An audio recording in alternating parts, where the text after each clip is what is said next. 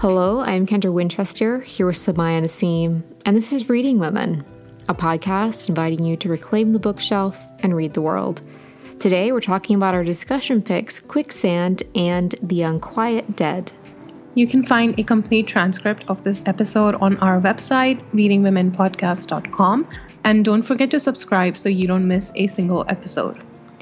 Well, we are back for round 2 discussing crime fiction, which I think we have pretty much surmised has also inspired us to go read more crime fiction, because I don't know if I want to call this episode inspiring per se, but it's definitely getting me in that kind of itch that happens around spooky season and all sorts of things, even though we've already read a bunch of books for this theme. Yeah, I feel like I've been avoiding reading thrillers and crime fiction over the past almost 2 years because of the pandemic. But now I feel like, okay, I need to read this. I need to explore more because I used to enjoy it so much, in the way that you enjoy a book about murders and bad things happening.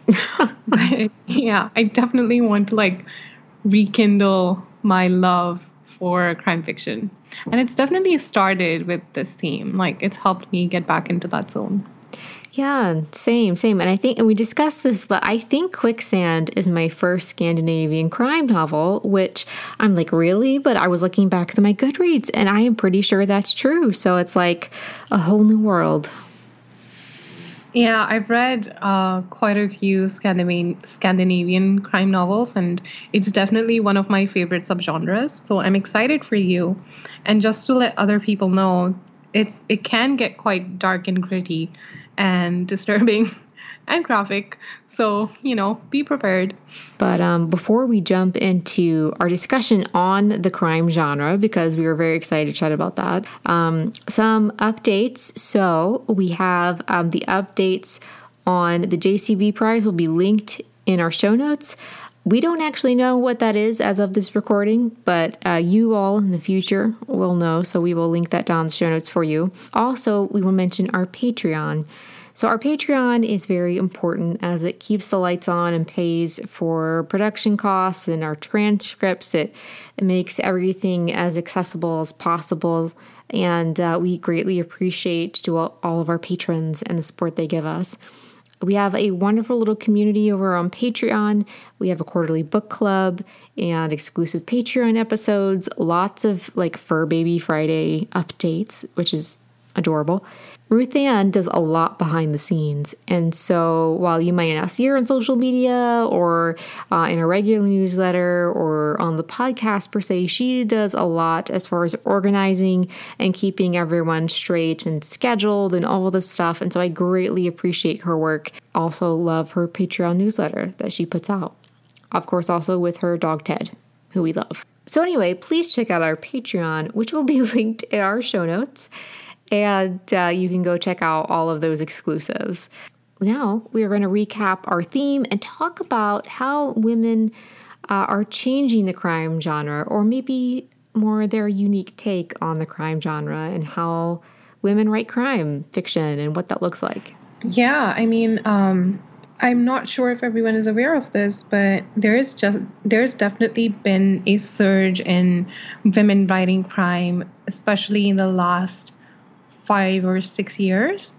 And actually, even before that, I've read some sources that say that for the past 15 years, women have been writing a lot of crime. And that has definitely changed the landscape of crime fiction. And to the extent that, and we laughed about this earlier, that male crime writers now feel the need to use female pseudonyms. What are your thoughts on that, Kendra?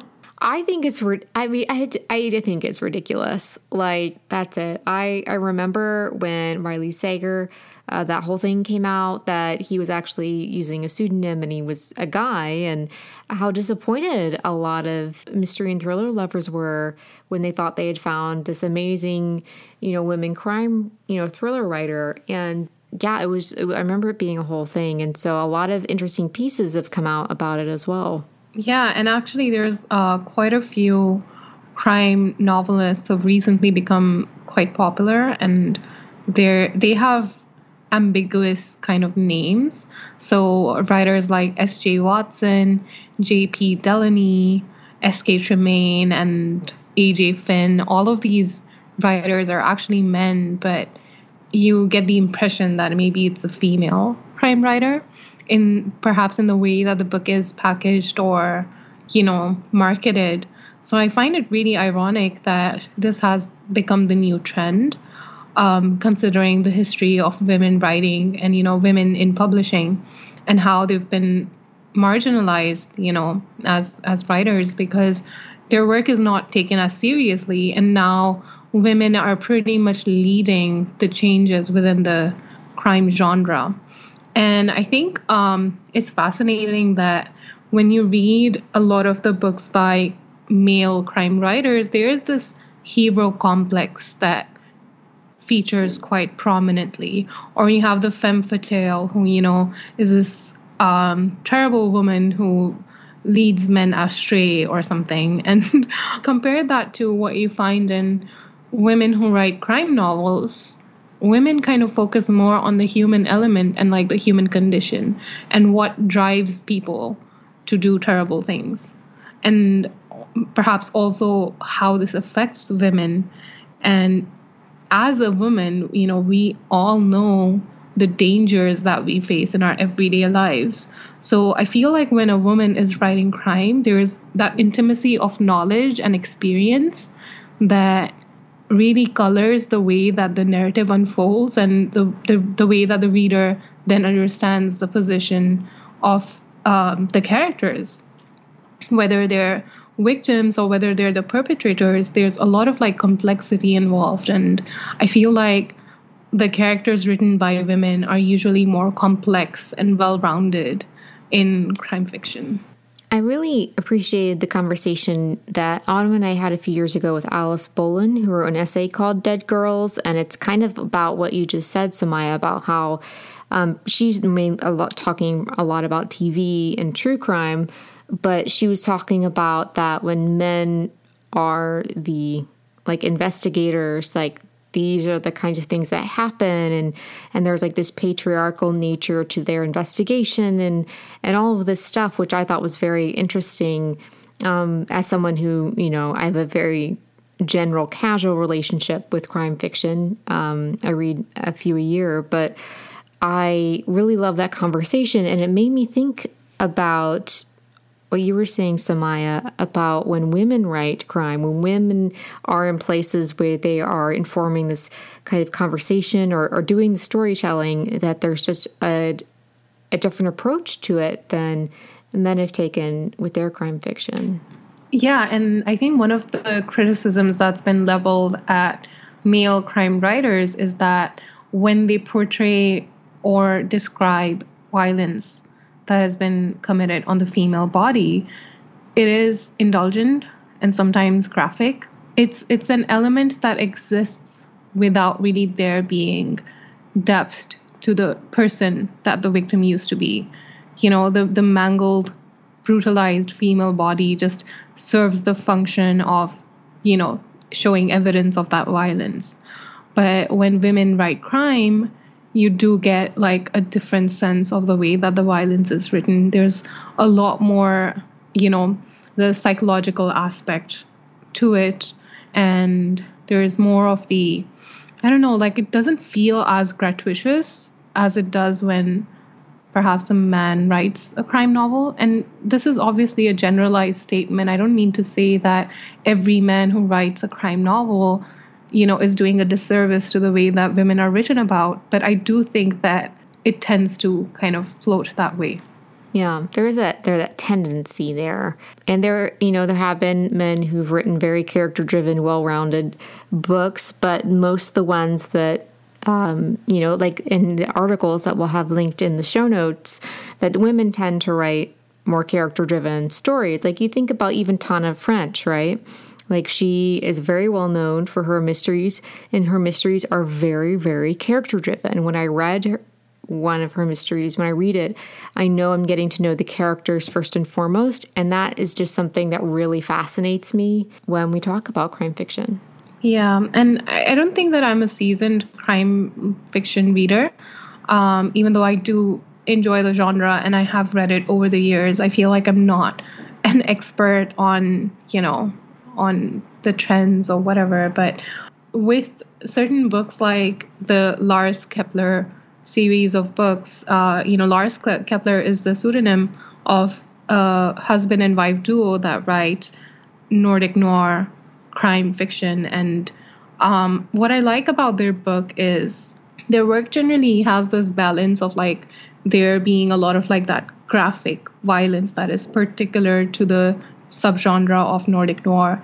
And then there's also the psychological aspect, which goes deep into the psyche of the killer, or just in general, the psychology of the events that are happening, like what has led to this, the human factor. So I like the balance. And I wonder if that's because you have both a man and a woman kind of working on creating these stories. It's very interesting. I would love to read a paper or something on that, like what research has been done on this. Is there anyone who specializes in this that would love to write essays about it? I would love any recommendations the listeners have on that. That would be really insightful to read something like that. So Kendra, tell us about your discussion pick, which I know falls under the Nordic noir crime genre.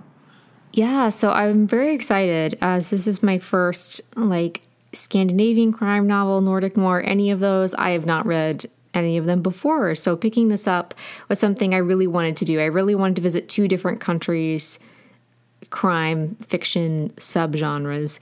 And so our discussion pick today is Quicksand by Malin Persson Gelito, which is translated from Swedish by Rachel Wilson Broyles. And this is a book about a young woman who is on trial for her possible participation in a school shooting. Her boyfriend was also a student there, and he brought guns to school and started the school shooting, and then she picked up a gun and shot him. And so now they're trying to figure out this whole thing during this trial, but then we jump back in time to the beginning of her relationship with Sebastian, her boyfriend, and kind of how she got there. And so we're jumping back and forth in time, and it's a beautiful, dual timeline kind of narrative that the author has going on, and it just really worked. And this novel was just so well structured, and it's a well-told story as well. Yeah, and I think there are three kind of points of view that we get that is sort of, showing us what led to the school shooting. Then you have, like you mentioned, the courtroom drama, and, you see the procedures, and you see the battle happen in the court, between the prosecutors and the defendants.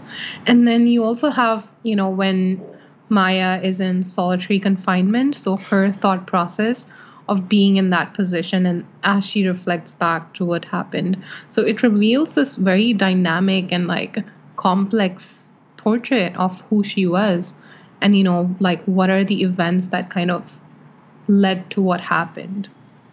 And Maya is a very interesting person to kind of take our hand and lead us through her story. She's an unreliable narrator, and this is very much in the style of a confessional. And she also has some PTSD from the event, so she generally does not remember some of what happened, and it's also her process of rediscovering that for herself. And I found that a very interesting take on getting to know her as a character, and she has a lot of depth to her and how she tells her story. Yeah, and one thing that definitely stood out to me was the way that we have all of these assumptions or preconceived notions of Maya, knowing the basic facts of her life, that she comes from a very wealthy background and she has a lot of privilege in life. So from the get-go, we do have these assumptions that we as a reader are also the judge and jury, and we're kind of getting to know this person. And I felt like throughout the reading experience, I was very much conscious of my own thoughts about her. Do I think that she did it? And do I think that she's guilty? And I mean, when we think about these issues, of whether someone is guilty or not. So Maya is in a unique position because she's just turned 18.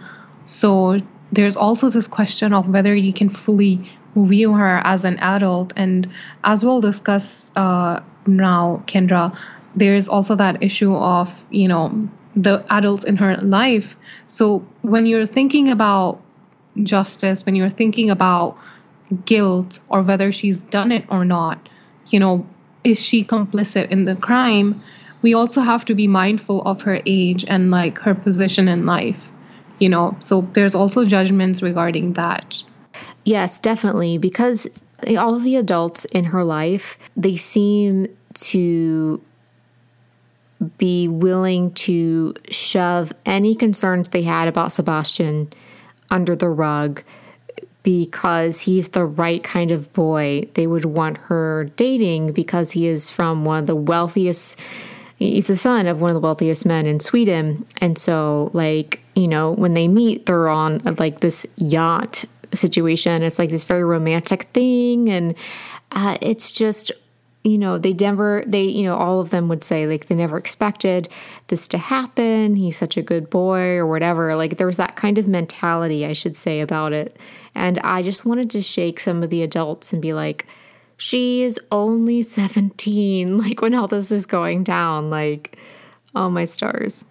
Yeah, and I think that this kind of leads us to the wider concern in the story, which actually comes up as a subtle theme, which is about class and privilege and the social gaps. And I feel like the adults in the story, from the very beginning, Maya's parents in particular were kind of enamored. They were enamored by the wealth that Sebastian is surrounded by, because he is the son of the wealthiest man in Sweden. And so they're kind of attracted to the idea of him.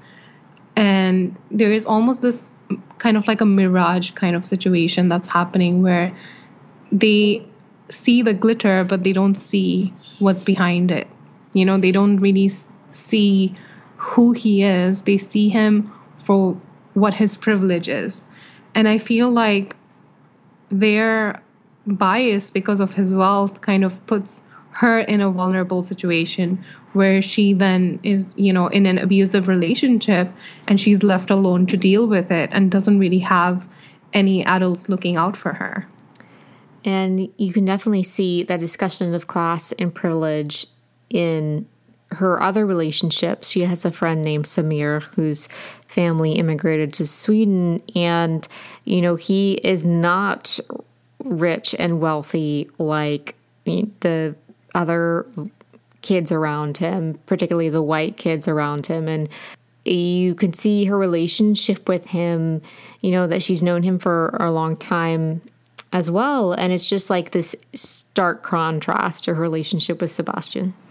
Yeah, and I mean, with Samir, there's also this conflict between them that comes up because, being an immigrant, he has to work twice as hard as everyone else. And I think there's a part in the story where this is very directly addressed by them, by Maya and Samir. And there's this idea that he has a good story to tell, like his success is not just him being successful because he already had all the ingredients. It's because he fought for it or he worked hard for it.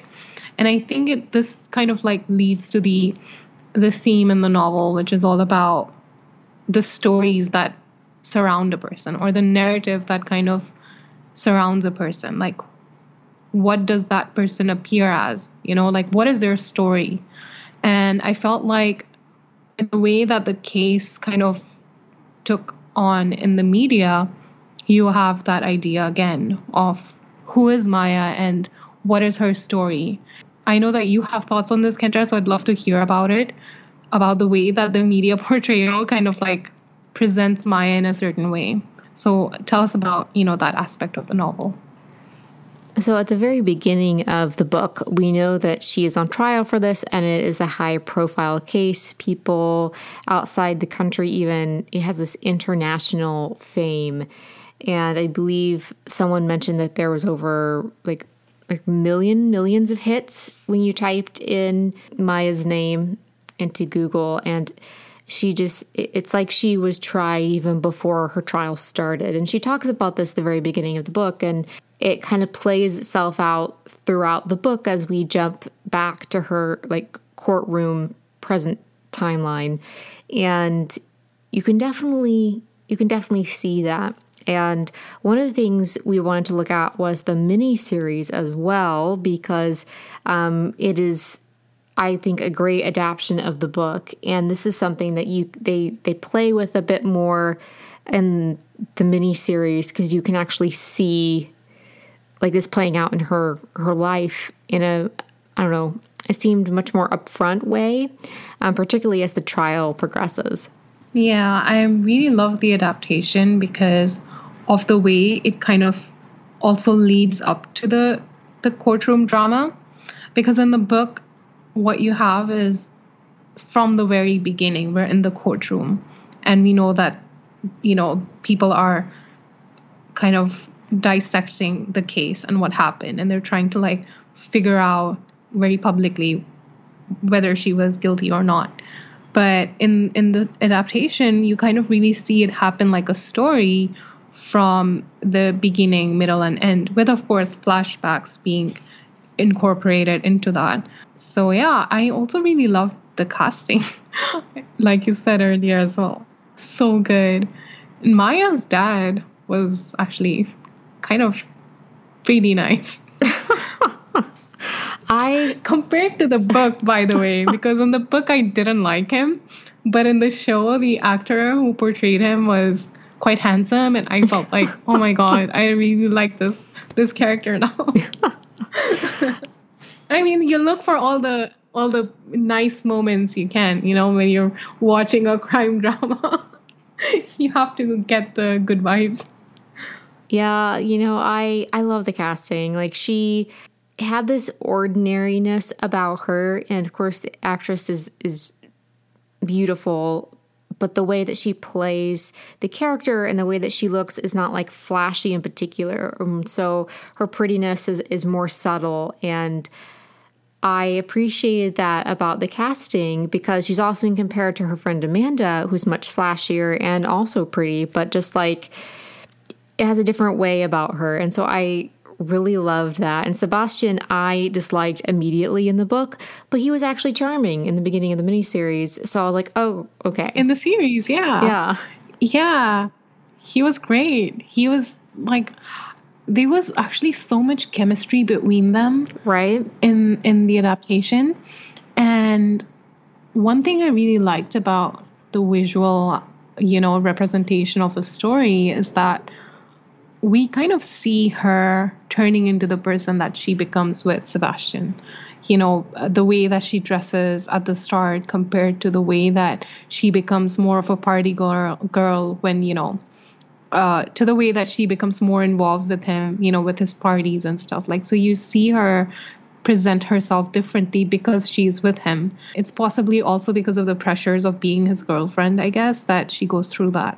I mean, it's a 6-episode miniseries, and the pacing is great. The adaptation is really faithful to the original, and I think it's just so. I enjoyed the book, but I really enjoyed the miniseries. I think it just made certain aspects of the books pop, of the story pop, and that was, I don't know. I was sitting there and I just watched it all in one sitting, so. It was very engrossing. Yeah, and I love a good courtroom drama, and this one definitely delivered.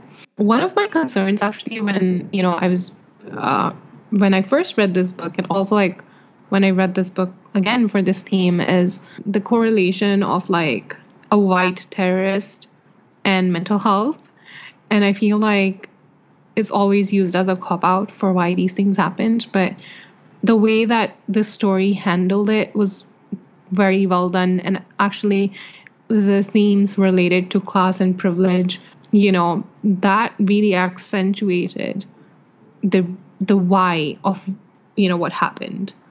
And I feel like it was well done in that regard. Yeah, I agree. And it's such a delicate topic, and I feel like it was well handled. That was something I was concerned about as well. And there's also The fact that Maya is a white girl in this very privileged situation. How much is she culpable for these different things? And that's something the novel explores. And it continues on with that throughout the book. And by the end, you're thinking about what is justice in this situation? What does that look like? And it really makes you think about that very deeply. To conclude, from my end, I would say that one of the things that hits you really hard at the end, regardless of the outcome of the trial, is the fact that she has to now live with what happened. And that is what comes after. Yeah, you're not left with the feeling that all is well with the world. It's more like now she starts this new life where everything is different, whatever that happens to be. So that was Quicksand by Malin Persson Gelito, translated from the Swedish by Rachel Wilson Broyles. So one thing that I find is common between the novels that we're discussing today is that both writers are lawyers and have that expert kind of perspective. And both books also look at justice. And so the book that I've selected for my discussion is The Unquiet Dead by Asma Zihanat Khan. And it's a police procedural, which is a bit different to, a courtroom drama in the sense that a police procedural kind of presents the procedure of the investigation. So it kind of is dealing with who did it, what was their motive, and you follow the detectives on the case. And so that is basically the genre or the subgenre that the Unquiet Dead kind of falls under. And I really loved it. And speaking of adaptations, I feel like The Unquiet Dead is one of those books that definitely needs its own TV series. What do you think about that? Definitely. It's actually on my most want an adaptation list because we talked about this in the first episode, but her writing is so detailed. I could see it as a TV series in my brain. Just all these little details. You could imagine these shots, it'd be beautiful. Yeah, and with a police procedural, when you have two detectives who are partners working on a case, it's very important for them to have a balanced perspective. In this series, and The Unquiet Dead is the first in a series of novels featuring the same detectives. So Isa Khattak and Rachel Getty, they are the duo that work on the cases. And so they're in the police, they're in the Toronto Police Service, and the branch that they work for is the Community Relations, which basically looks at crimes that affect minority communities. And what I like about this duo is that they have a really good chemistry in the sense that Isa is, a man of faith. He is a second generation Canadian Muslim. And Rachel, on the other hand, is, she comes from a troubled background. She comes from an abusive household. And she is not, she's not observing any faith, but she is quite an intelligent woman. And although he is her mentor, he does give her a lot of space to kind of form her own opinion. And I feel like they really balanced each other in the way that they approached the case. So the aspects that he had grasp on, with regards to sensitive issues of faith and, culture within the minority communities, he had a perspective of that, and then she kind of filled all the gaps that he kind of, lacked. So I really like them as a duo for a police procedural. And again, one thing I really loved about this book is the pacing and the plotting. I felt like it was so consistent, and I never felt bored while reading it. I always felt like there were new clues that we could look at and, try to figure out what was going on. And one of the things I really loved is that the novel kind of starts with a mini mystery that Rachel herself has to solve first, because Isa knows more about the case that they've been assigned, which is of this wealthy white man who fell to his death, and they're investigating whether he really died or whether he was pushed. And so Rachel has to figure out what's happening. And I really like the way that this investigation was kind of portrayed, with regards to that. They definitely make a great duo, and I really like how they're so different, but they really work. Like you said, Rachel is a very secular soul, but she has some great conversations with her partner about faith throughout the series, and that's something that I think is really great about their partnership. And it was really interesting getting to know also the Canadian criminal investigation side of things, which is a bit different than in the US. And I just found that the whole setup really worked. And then she also has great storytelling ability as well. Yeah. And I mean, I don't want to give out any spoilers about this, but essentially what the story is about is that they are assigned a case where, the man who's died, he might have a past that people didn't know about. So there's that mystery of who he was. And also there's the mystery of whether he was a victim or a villain. So what I loved about this book is the different aspects that she brings to the story, the different topics that she brings to the story. And one of those topics is the golden age of the Andalus, which is, part of the Islamic history. And this kind of opens up that theme of multiculturalism and coexistence, and about how people from different faiths and communities can kind of live together in harmony. And in contrast to that, we have the idea of communal identity and, nationalism that creates ethnic conflicts. So set against all of this investigation is the larger historical event that kind of runs parallel to this idea of multiculturalism and nationalism, which was the of Muslims in Bosnia. So what I appreciated about this book is the way that, this case that Isa and Rachel are investigating is about a man who might have had ties to the war in Bosnia, and he might have been a war criminal. So it's really his identity that they're trying to determine, along with the fact of whether he was murdered or whether it was just an accident when he died. And so this case and this investigation kind of takes us to the historical event that happened in the 90s, which is, the genocide that was conducted against Muslims in Bosnia. So it's a very recent chapter in European history. And unfortunately, I feel like there's very little awareness about what happened. And I'm not sure if this topic is properly covered in the school curriculum, because I wasn't taught about it, but being Muslim, I knew about this over the years, I've learned about it. So what is your experience with, learning about this event? Was it introduced to you through books, or did you learn about it in school?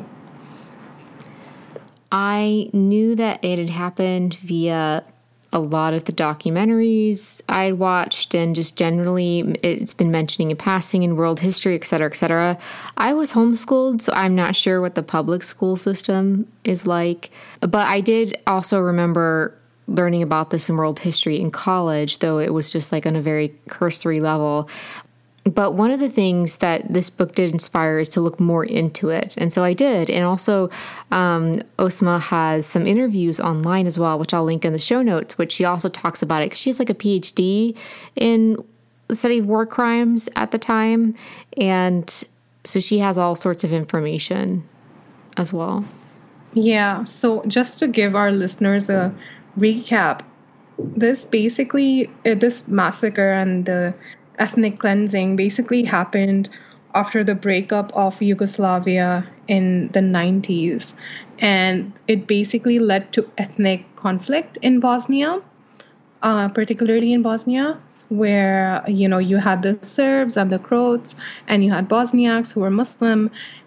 And what makes this a very troubling time in recent history is that, when the massacre was being carried out, when the ethnic cleansing was being conducted and being very, it was done in a very calculating way, what is troubling is the fact that there was no international intervention to help and to stop it from happening, and even the UN was complicit in what occurred. And that's why like this is such an important topic to discuss and like learn about, because when we read crime novels, like we think of it as fiction, but this book is so brilliant because Asma is bringing in all of this research and information about historical events that happen, and she's kind of grounding them in reality. And an example of this is the epigraphs in the novel. Kendra, while you were reading the book, like what was your experience, with the epigraphs, and did you know that they were actually excerpts taken from real testimonies? I didn't know that actually until you told me about it earlier, and I mean it definitely makes sense because of her background, but I think it's all more effective and meaningful like having known that now. Yeah, and I think that they lend a lot of impact and power in the story. Because you really feel the gravity of the words. And I didn't know that they were real testimonies until I finished the book. And then I read the author's note and, the extensive bibliography and notes that she'd shared at the end. And so some of them were actually verses from the Quran that I'd recognized while reading, but most of them were snippets taken from human rights reports or actually mainly from testimonies and letters written by survivors of the war. And these were presented to the international criminal courts. And I feel like their words were so devastating and carried a glimpse of the mindless pain and loss that they'd suffered. And using these testimonies, was such a powerful move by the writer because, she really grounds the story in reality, and she reminds the reader that this is not purely fictional, that this story actually deals with larger events that happen and that are very real. And this is the world we live in, where a possible war criminal might be able to reinvent themselves and, pretend that they are someone they are not and live a life that seems innocent, but is really not. And so this kind of makes you think about justice again, when this case is being uncovered, is what is happening here? Like who is responsible for this man being able to get away with so much crime? So I'm really glad that I read this book because now it's introduced me to Isa Khattak and Rachel Getty, and I'm really looking forward to reading more of their cases from the next books. So yeah, that was The Unquiet Dead by Asma Zehanat Khan. Well, those are our two discussion picks. If people want to go on and read more crime fiction, which I definitely do, where should they start, Samaya? I have so many recommendations, but I'm going to try and just give you a bunch of them. So most recently, I read Revenge by Yoko Ogawa, which was translated by Stephen Snyder. And it is one of the best short story collections that I've read. And that is saying something because short stories as a collection don't always work for me. I enjoy reading them individually, but I struggle to finish collections. But this collection, I literally read within a day, and it was so thematically consistent. And I think what worked really well for me is that the stories are interlinked. So each story concerns a character or event that was mentioned in the preceding story. And they all had elements of mystery, horror, crime, and thriller. So it's really like a bunch of, different experiences within the crime genre that you get with this book. But it was mostly really, really creepy. And literally, I got nightmares after reading this book. So yeah, that is my first recommendation for further reading. It's Revenge by Yoko Ogawa. So good. Brilliant book. So my first recommendation is a young adult novel, Firekeeper's Daughter by Angeline Boulley. And this is about a murder that happens in Anishinaabe community. And a young teenager is shot and her best friend is the witness. And so it's about the best friend trying to find out what happened to her friend and the boyfriend who shot her and then turned the gun on himself. And so her dad is Indigenous and her mom is white. So there's that complication where she comes from this old white family in town, but she's also part of the Native American community there. So it's a very fascinating mystery. Would recommend. And I would say it's on the older end of YA, almost like new adult. So if you're giving that to a teenager, just keep that in mind. And Samaya, what's your next one? So my second recommendation is A Death in Shonagachi by Vijula Das. This book was longlisted for the JCB Prize earlier in September, and I can definitely see why it's on the long list. It's a literary noir and murder mystery that takes place in India. It's set around the area called Shonagachi, which is a red light district in Calcutta. So for those who don't know, a red light district is the area in a city where you have a high number of sex-related businesses that operate close to one another. So the events in this novel kind of take off when a sex worker is brutally murdered by a client. And since people have very little regard for the life and safety of sex workers, her case is pretty much ignored by the police. But other people, including activists and her co-workers, they kind of start a movement to counter that and to bring to light what happened. So this novel looks at a few characters, including a prostitute and an erotica writer who are caught in the web of the underworld. So it's quite a brilliant novel, and it will be publishing in the US very soon. So I think that people should definitely keep an eye out for it. And what's your second selection? So I chose a historical mystery, the Perveen Mystery series. This book is about Perveen, who is one of the first female solicitors in Bombay in the 1920s. And so because they will not legally allow her to practice law, she practices in her dad's practice, and then he just does all the official signing and stuff. And so I love this because it's very much feels like a cozy mystery in some ways. It's not very detailed or graphic in that way, but it's also very character driven. It just has so many things that I really love in mysteries. And so the most recent book in this series just came out, and I dropped everything I was reading and read that book. I haven't felt that excited to read a new book in a series in a while. So it was really lovely to come back and Perveen feels like my friend at this point. So I would recommend those. They are so fabulous, and they come out from Soho Crime here in the US, and they're a great indie press. I love them. I've actually got the Satapur Moonstone on my TBR. So yeah, I'm so excited to dive into that. And my final recommendation, although we all know that I have a billion other books to recommend, so I've tried to select a few different books for this. But my final one is Earthlings by Sayaka Murata, which was translated by Ginny Tapley Takemori.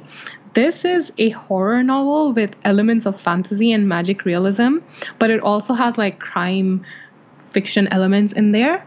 I genuinely do not know how to describe this book, but I will say that central to this story is Natsuki, who grows up being quite an imaginative individual, but some events in her childhood and adolescence become catalysts for the complete train wreck that this book turned out to be. It starts off a bit normal, but then you absolutely can't look away from what's happening, and there's quite a lot of dark and disturbing things that happen in this book, including assault, child abuse, incest, gender roles and oppression, and even cannibalism. So all I'm going to say is read it at your own risk. And of course, with I think all of the books that we talked about for this theme, there are a lot of trigger warnings for this book.